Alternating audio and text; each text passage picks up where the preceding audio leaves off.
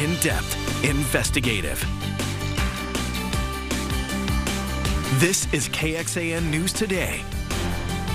We are going to be seeing some more rain showers moving through our area today. Good morning, I'm Tom Miller. Good morning, I'm Sally Hernandez. Meteorologist Kristen Curry is here, and the roads are already wet. Already wet, already a little slippery, so here's your heads up. You need to factor in extra time. We can't be gunning it this morning. It's just too slippery. So we begin with what's happening on radar now. Mainly light in intensity, but again, this is going to wet the streets. It's going to wet the sidewalks. Make sure you've got that raincoat with you because we are going to be tracking even more on the way later today. So this is just the beginning of what is likely going to be a damp and cloudy Thursday. Right now, live look outside from our Ewell Kubota weather camera there in Georgetown. You can see some of the reflectivity there of I-35. Headlights are on. Temperature 60 degrees. The temperatures this morning are very mild. Most of us, in fact, sitting in those lower 60s. But today we won't have much of a warm up. That being said, it's not going to be cold because we're still sitting in those mild 60s now. So 67 degrees is actually still above average for us. But we will be looking at periods of light rain kind of on and off through the day. Coming up in your first warning forecast, this wet weather sticks around today, tomorrow, Saturday, and Christmas Eve. So we'll time out when to expect some of the heaviest rains. There's going to be a few waves here. And your Christmas Day forecast actually looking pretty nice. There's one thing we need to keep an eye on, though. We'll talk more about it here in your first warning forecast. Thank you. And Austin police officers once again facing criminal charges after a grand jury charged Daniel Sanchez with deadly conduct in the shooting death of a South Austin man. Now, Sanchez shot and killed Rajin Munasinghe while responding to reports of a man pointing a gun inside his home. APD stands by the officer while the district attorney is calling his actions part of a dangerous pattern. That man's family says it wants to see harsher charges here. KXAN's Brianna Hollis walks us through the complicated case, takes a look at other cases of other officers recently indicted. Officer Daniel Sanchez, who fired the shots that killed Rajin Munasinghe, draw the gun, now faces a deadly conduct charge. When Garza took office, he promised to review all police officer-involved shootings. In this case, a grand jury indicted Sanchez. Determined that Officer Sanchez's conduct was unlawful. Austin police released a statement on the contrary, saying Sanchez acted in accordance with his training. Sanchez's attorney added he believes the officer will ultimately be exonerated. While announcing the indictment, the DA also addressed APD's use of force. Part of a larger pattern and practice of conduct that has cost the city of Austin $73 million in settlement payments and resulted in numerous criminal indictments. Earlier this month, DA Garza dropped 17 of 21 indictments related to officers' actions during the 2020 protests, and the most recent murder trial for an officer indicted by Garza resulted in a hung jury. Seek justice for Rajin.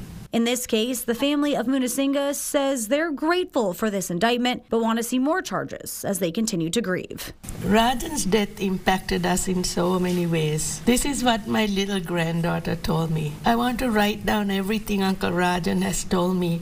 At the press conference, District Attorney Garza left immediately after the announcement was done. Mr. Garza, will you be taking any questions?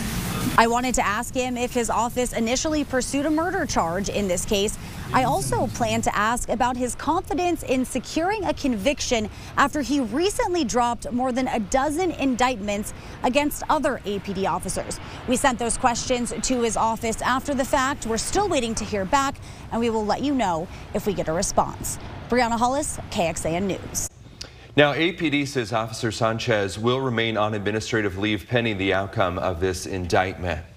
Giving some context to this, the specific charge, one we've talked about with attorneys before, deadly conduct differs from murder or manslaughter, mainly because no one has to actually be hurt or die in this.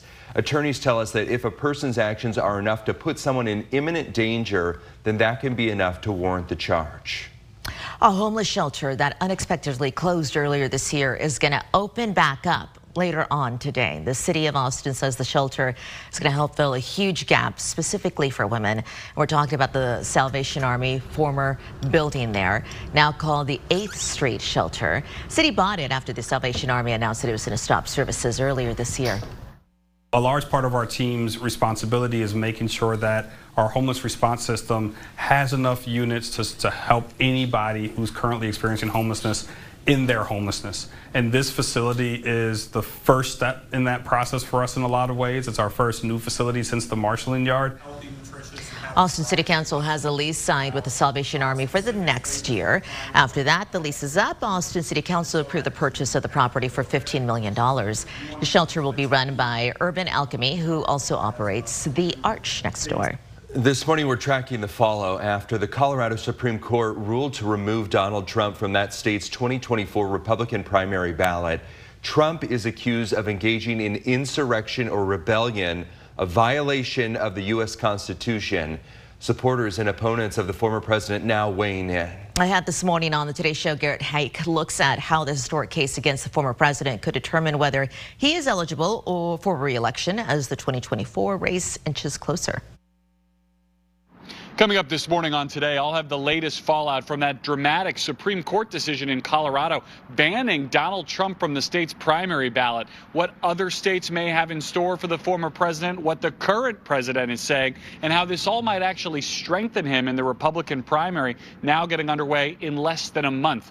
That's all coming up this morning on Today. And a bond hearing in Manor after a man is accused of murdering another man in a parking lot at Walmart. The decision the judge reached. Plus, we're getting a look at some court documents that give us a better picture of what happened the night a suspect opened fire on 6th Street. Welcome back, everyone. A judge reduced the bond for a man accused of murdering another man in the Walmart parking lot in Manor. Police say Juan Acuna-Gowana shot and killed Luis Frias-Hernandez last Thursday. But Acuna-Gowana's attorney says the shooting was justified. They are arguing that he was protecting himself and his girlfriend. His bond reduced from $250,000 down to $50,000. Acuna-Gowana faces a first-degree murder charge. 10 Americans are back in the U.S. this morning after the U.S. government says Venezuela wrongfully detained them. It's all part of a prisoner swap deal between the two countries. 6 landing in San Antonio, as you see right there, and clearly happy as they hug people that they were back home. Free at last, free at last. Thank God Almighty, free at last. Very emotional, exciting, grateful. So much gratitude for the moment, for the United States of America, for all of you, and for the opportunity to come home. I want peaceful economic relations, peaceful diplomatic relations, peaceful relations between the both countries that are respectful. I want Venezuelans, people from this country to go to Venezuela and them to come here and visit. You know, no one can get anything out of this through anger, through hatred. If I were to come out of here filled with hate, I would have completely failed the major test of my life. The U.S. released an ally of the president of Venezuela, and Venezuela released the 10 Americans. Still had a program in Texas designed to keep you safe. What a new report is revealing about the state's iWatch safety program. Signing day was a successful one for Texas football. We'll introduce you to the class of 2024 who all signed on signing day later in sports. Keep it here. Good morning, everyone. A beautiful live look outside to start off your Thursday, December 21st. It is a wet start to your morning, so we're going to talk to Kristen for the latest on just how long that rain is going to last. Christmas is just 4 days away, and if you've been spending big on presents and getting a little too close to your budget, we understand. Yeah. Today has some inspiration for you this morning, though, for gifts that are all full of heart and don't break the bank. So today called DIY pro Shannon Doherty. She says even if you're not a crafter, it's the personal touch that makes it special. So many times I've been making crafts with my kids and I said, oh, I want this to turn out perfect, and it doesn't, but then it turns out so like cute or funny, and there's such a story behind it that's really all that matters. Ahead on Today this morning, another way to save, why you might want to rethink regifting, and how you can do that without feeling the guilt. I think I'm there. I've reached the point. No guilt. I'm okay with no that. guilt, no guilt.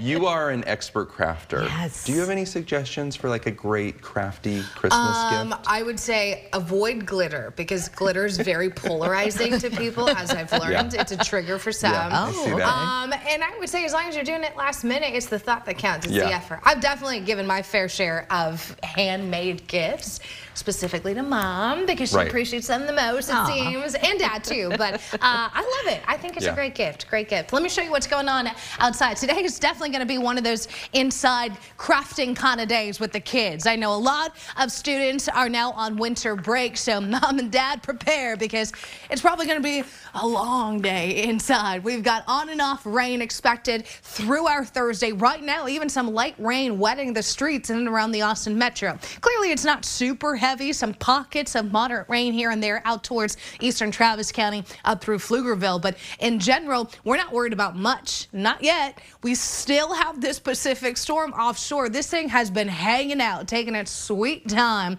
rolling south down the west coast. Eventually, it'll get kicked east and open up close to us. But I'll tell you, this morning, I would be sure to grab that raincoat. Even as I was walking in, I'm thinking, hey, this is some good-looking rain. So we will be wet at times today. It's not going to be raining every hour through the day, but we do expect periods of wet weather. So just to be safe, keep the raincoat umbrella within arm's reach. Temperatures only warming to the upper 60s, but because we're so mild now, it's not going to be cold. It's just a mild and wet day. Here's what I mean. Putting this into motion, still tracking spotty rain through the morning, through the afternoon today. And as far as tomorrow goes, I'm still expecting some of this rain to linger into tomorrow morning, but it does look like things get a touch drier after this around tomorrow afternoon. So your Friday night plans probably not going to get washed out. However, your Saturday night plans might. Saturday night into Sunday is when we're going to be looking at another wave here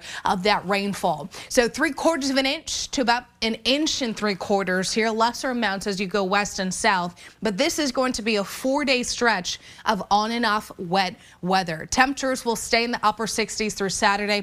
Brief warm up here to 72 on Christmas Eve. I'm thinking Christmas Eve is probably going to be the day where we see more rain than any other day, but then a cold front gets dragged through the area late in the day on Sunday, dries us out completely. Christmas Day into Tuesday and Wednesday, temperatures a little cooler there in the lower 60s and avoiding a freeze with lows in the 40s, 50s, and low 60s. Thank you, Kristen. It has been more than 2 weeks since a shooting spree in Austin and San Antonio left 6 people dead. As KXAN investigator Matt Grant reports, the suspect was known to law enforcement, but may not have been on the radar of intelligence analysts tasked with trying to prevent that very thing happening. Almost immediately, the suspect opens fire. I'm hit! I'm hit! At the time, police didn't know the person shooting was Shane James, the suspect connected to 6 murders that day. I mean, obviously now we know that he was a very serious threat and was involved in a number of incidents that nobody knew at the time. The Bexar County Sheriff's Office was aware James had mental health problems and a record that included domestic violence and assault. Last year, he cut off his ankle monitor and was considered a fugitive. It's unclear if these red flags put him on the radar of analysts tasked with preventing the next mass shooting. Law enforcement can't stop the bad guys if they don't know who they are. With the help of Chuck Norris, Governor Greg Abbott has sought to promote and expand the state's suspicious activity reporting system, iWatch Texas, run by the Texas Department of Public Safety. It is everyone's responsibility to keep Texas safe. Anonymous tips funnel into more than a half-dozen fusion centers across the state, staffed with local, state, and federal law enforcement. After the mass shooting in Uvalde, the governor sent this letter calling on DPS, the Texas Education Agency, and the Texas Higher Education Coordinating Board to make iWatch widely known and easily accessible. But those education agencies could only point to a single memo promoting the program to district staff, like this one the TEA sent in August 2022. TEA said it mentioned the program in a monthly call with superintendents last August and discussed the program during regional site visits. Now, new data shows while iWatch tips overall are the lowest since 2019, This year seen the highest number of school-related tips since 2018, the year the mobile app was launched. I think that this data potentially is indicative of the messaging, the consistent messaging that has been pushed nationally and in our state. If you see something, say something, and that's a good thing. Kathy Martinez-Prather is director of the Texas School Safety Center at Texas State University. She says it takes time to create a culture of vigilance, but cautions the numbers lack context because we don't know how many tips actually lead to an arrest. One of the most important things that we're trying to push is that districts don't become complacent. But it's also something that districts can't do alone. This requires communities getting involved and speaking up as well. We were met with a circle of confusion trying to get answers about whether Shane James was ever reported to iWatch. A spokesperson for the Bexar County Sheriff's Office, the lead agency in the case, told me they don't know what iWatch is. They referred us to San Antonio Police, which manages the Southwest Texas Fusion Center. But they referred us to DPS, who referred us back to the investigating agencies. Austin Police did not respond. Matt Grant, KXAN investigates. In a statement, the governor's office called iWatch critical, saying DPS considers every tip submitted a success because those reports can reveal threat patterns or results in an early intervention. The governor's office says it will continue to work with the legislature to expand community and school safety initiatives. Last year, DPS told us it doesn't track the number of arrests made from iWatch tips. We did ask if that's still the case, but we're waiting to hear back. Still trying to get an answer, but the governor's office points to 3 examples of iWatch tips that it considers a success. So let's go back to 2 weeks ago. School districts across the state were emailed bomb threats. The tips helped identify possible connections to other states. October 1st, another one. A tip was sent in from law enforcement about a school shooting threat to Uvalde High School and Texas A&M University. That led to a suspect out of state who was federally indicted last month for making interstate threats. September 2021, a tip was sent in about someone making threats in the chat room. Law enforcement was able to trace the user to a city near Corpus Christi and discovered the suspect shot and killed his family. He died by suicide when officers got there. Investigators found a large quantity of firearms and ammo and say there was evidence that he was planning a school shooting that very day. The family of a man who died after a fuel truck hit him at Austin's airport is now suing. A truck hit and killed Aviation Department employee Michael Wilson on October 31st, Halloween. Happened near a service road that goes by the tarmac. In that lawsuit, the 68-year-old's family names the driver of the fuel truck and accuses his employer, Menzies Aviation, of negligence. APD and the Occupational Safety and Health Administration still investigating. A spokesperson for Menzies Aviation told KXAN that they could not comment because of that ongoing investigation. The plaintiffs are seeking at least $1 million in damages. This is KXAN Sports, brought to you by Thomas J. Henry. Good morning. The foundation of any top-tier program is a top-tier recruiting class, and the Longhorns have recruited quite well over the years. That was on display once again on signing day. The Longhorns will welcome several newcomers. 2 of them are transfers, including LBJ alum Andrew Makuba from Clemson and former University of Houston receiver Matthew Golden. The others are straight from high school so far, including stars like defensive lineman Colin Simmons, fresh off a state championship at Duncanville. Xavier Filsami, a 5-star defensive back out of McKinney. Kobe Black out of Waco Connolly is a 4-star recruit who committed to Texas last week. 5-star receiver Ryan Wingo out of St. Louis, 4-star tight end Jordan Washington out of Langham Creek in Houston, and 4-star quarterback Trey Owens out of Cy-Fair in Cypress, to name a few. Safe to say, head coach Steve Sarkisian pretty excited about this class. These are really good young men, and I think they fit in our culture. And I want to credit our current players for the job they did in help recruiting these guys and getting this class here. I say it every year. Every coach gets up, and I've never heard a coach get up and not be excited about his signing class, okay? So, but I am excited about this class. I think there's a lot of depth to it. I think there's a lot of versatility to this class, and excited about this group of guys because I think they're made of the right stuff to come into our program and be successful. Several players at Westlake signed their letters of intent to play at the next level. This class has won a lot of games and have played a lot of good football over the years, so it's no surprise that several of them will continue their careers. Running back Jack Kaiser is headed to West Point. He'll play for Army. Jake Helms signed with Air Force. Paxton Land signed with Texas A&M. Tyler Knapp signed with Cal. Spencer Barnett signed with Colorado State. And Jonathan Kahn will play at Trinity University. Always a special day with a lot of emotions. Both of my parents went to A&M, so I mean I've kind of been raised in maroon and white, and I mean gone to games for my entire life. So I mean it's been really cool to just kind of have this dream realized, and I mean I'm super excited to be up going to College Station. I wouldn't have this opportunity without football, but I think it'll create a bunch of new doors for me, and I mean it's really one of the coolest things in the world to go to West Point. So I mean I'm just blessed to even have this opportunity to attend. It's an opportunity I couldn't pass up. Crockett had a winning season and a 5-2 record in district, and they got to celebrate a player heading to the Division I level. Cameron Dickey, a regular all-district player for the Cougars, will head to Lubbock to play for Texas Tech. And putting the pen to paper, he says, was a feeling he'll never forget. Oh man, it's unbelievable. It's just like I got hit by a semi truck. It's like, dang, this is really happening. Got hit by reality. Like this gonna be my life. So I'm really excited and ready for it. So can't wait for it to come any quicker.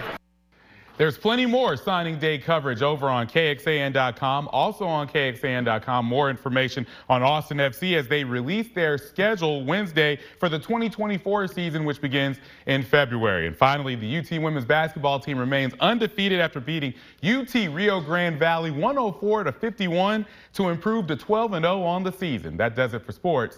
Let's go back over to you. Jonathan, thank you. Why you are going to want to be on high alert when parking your car at the airport, especially this holiday season.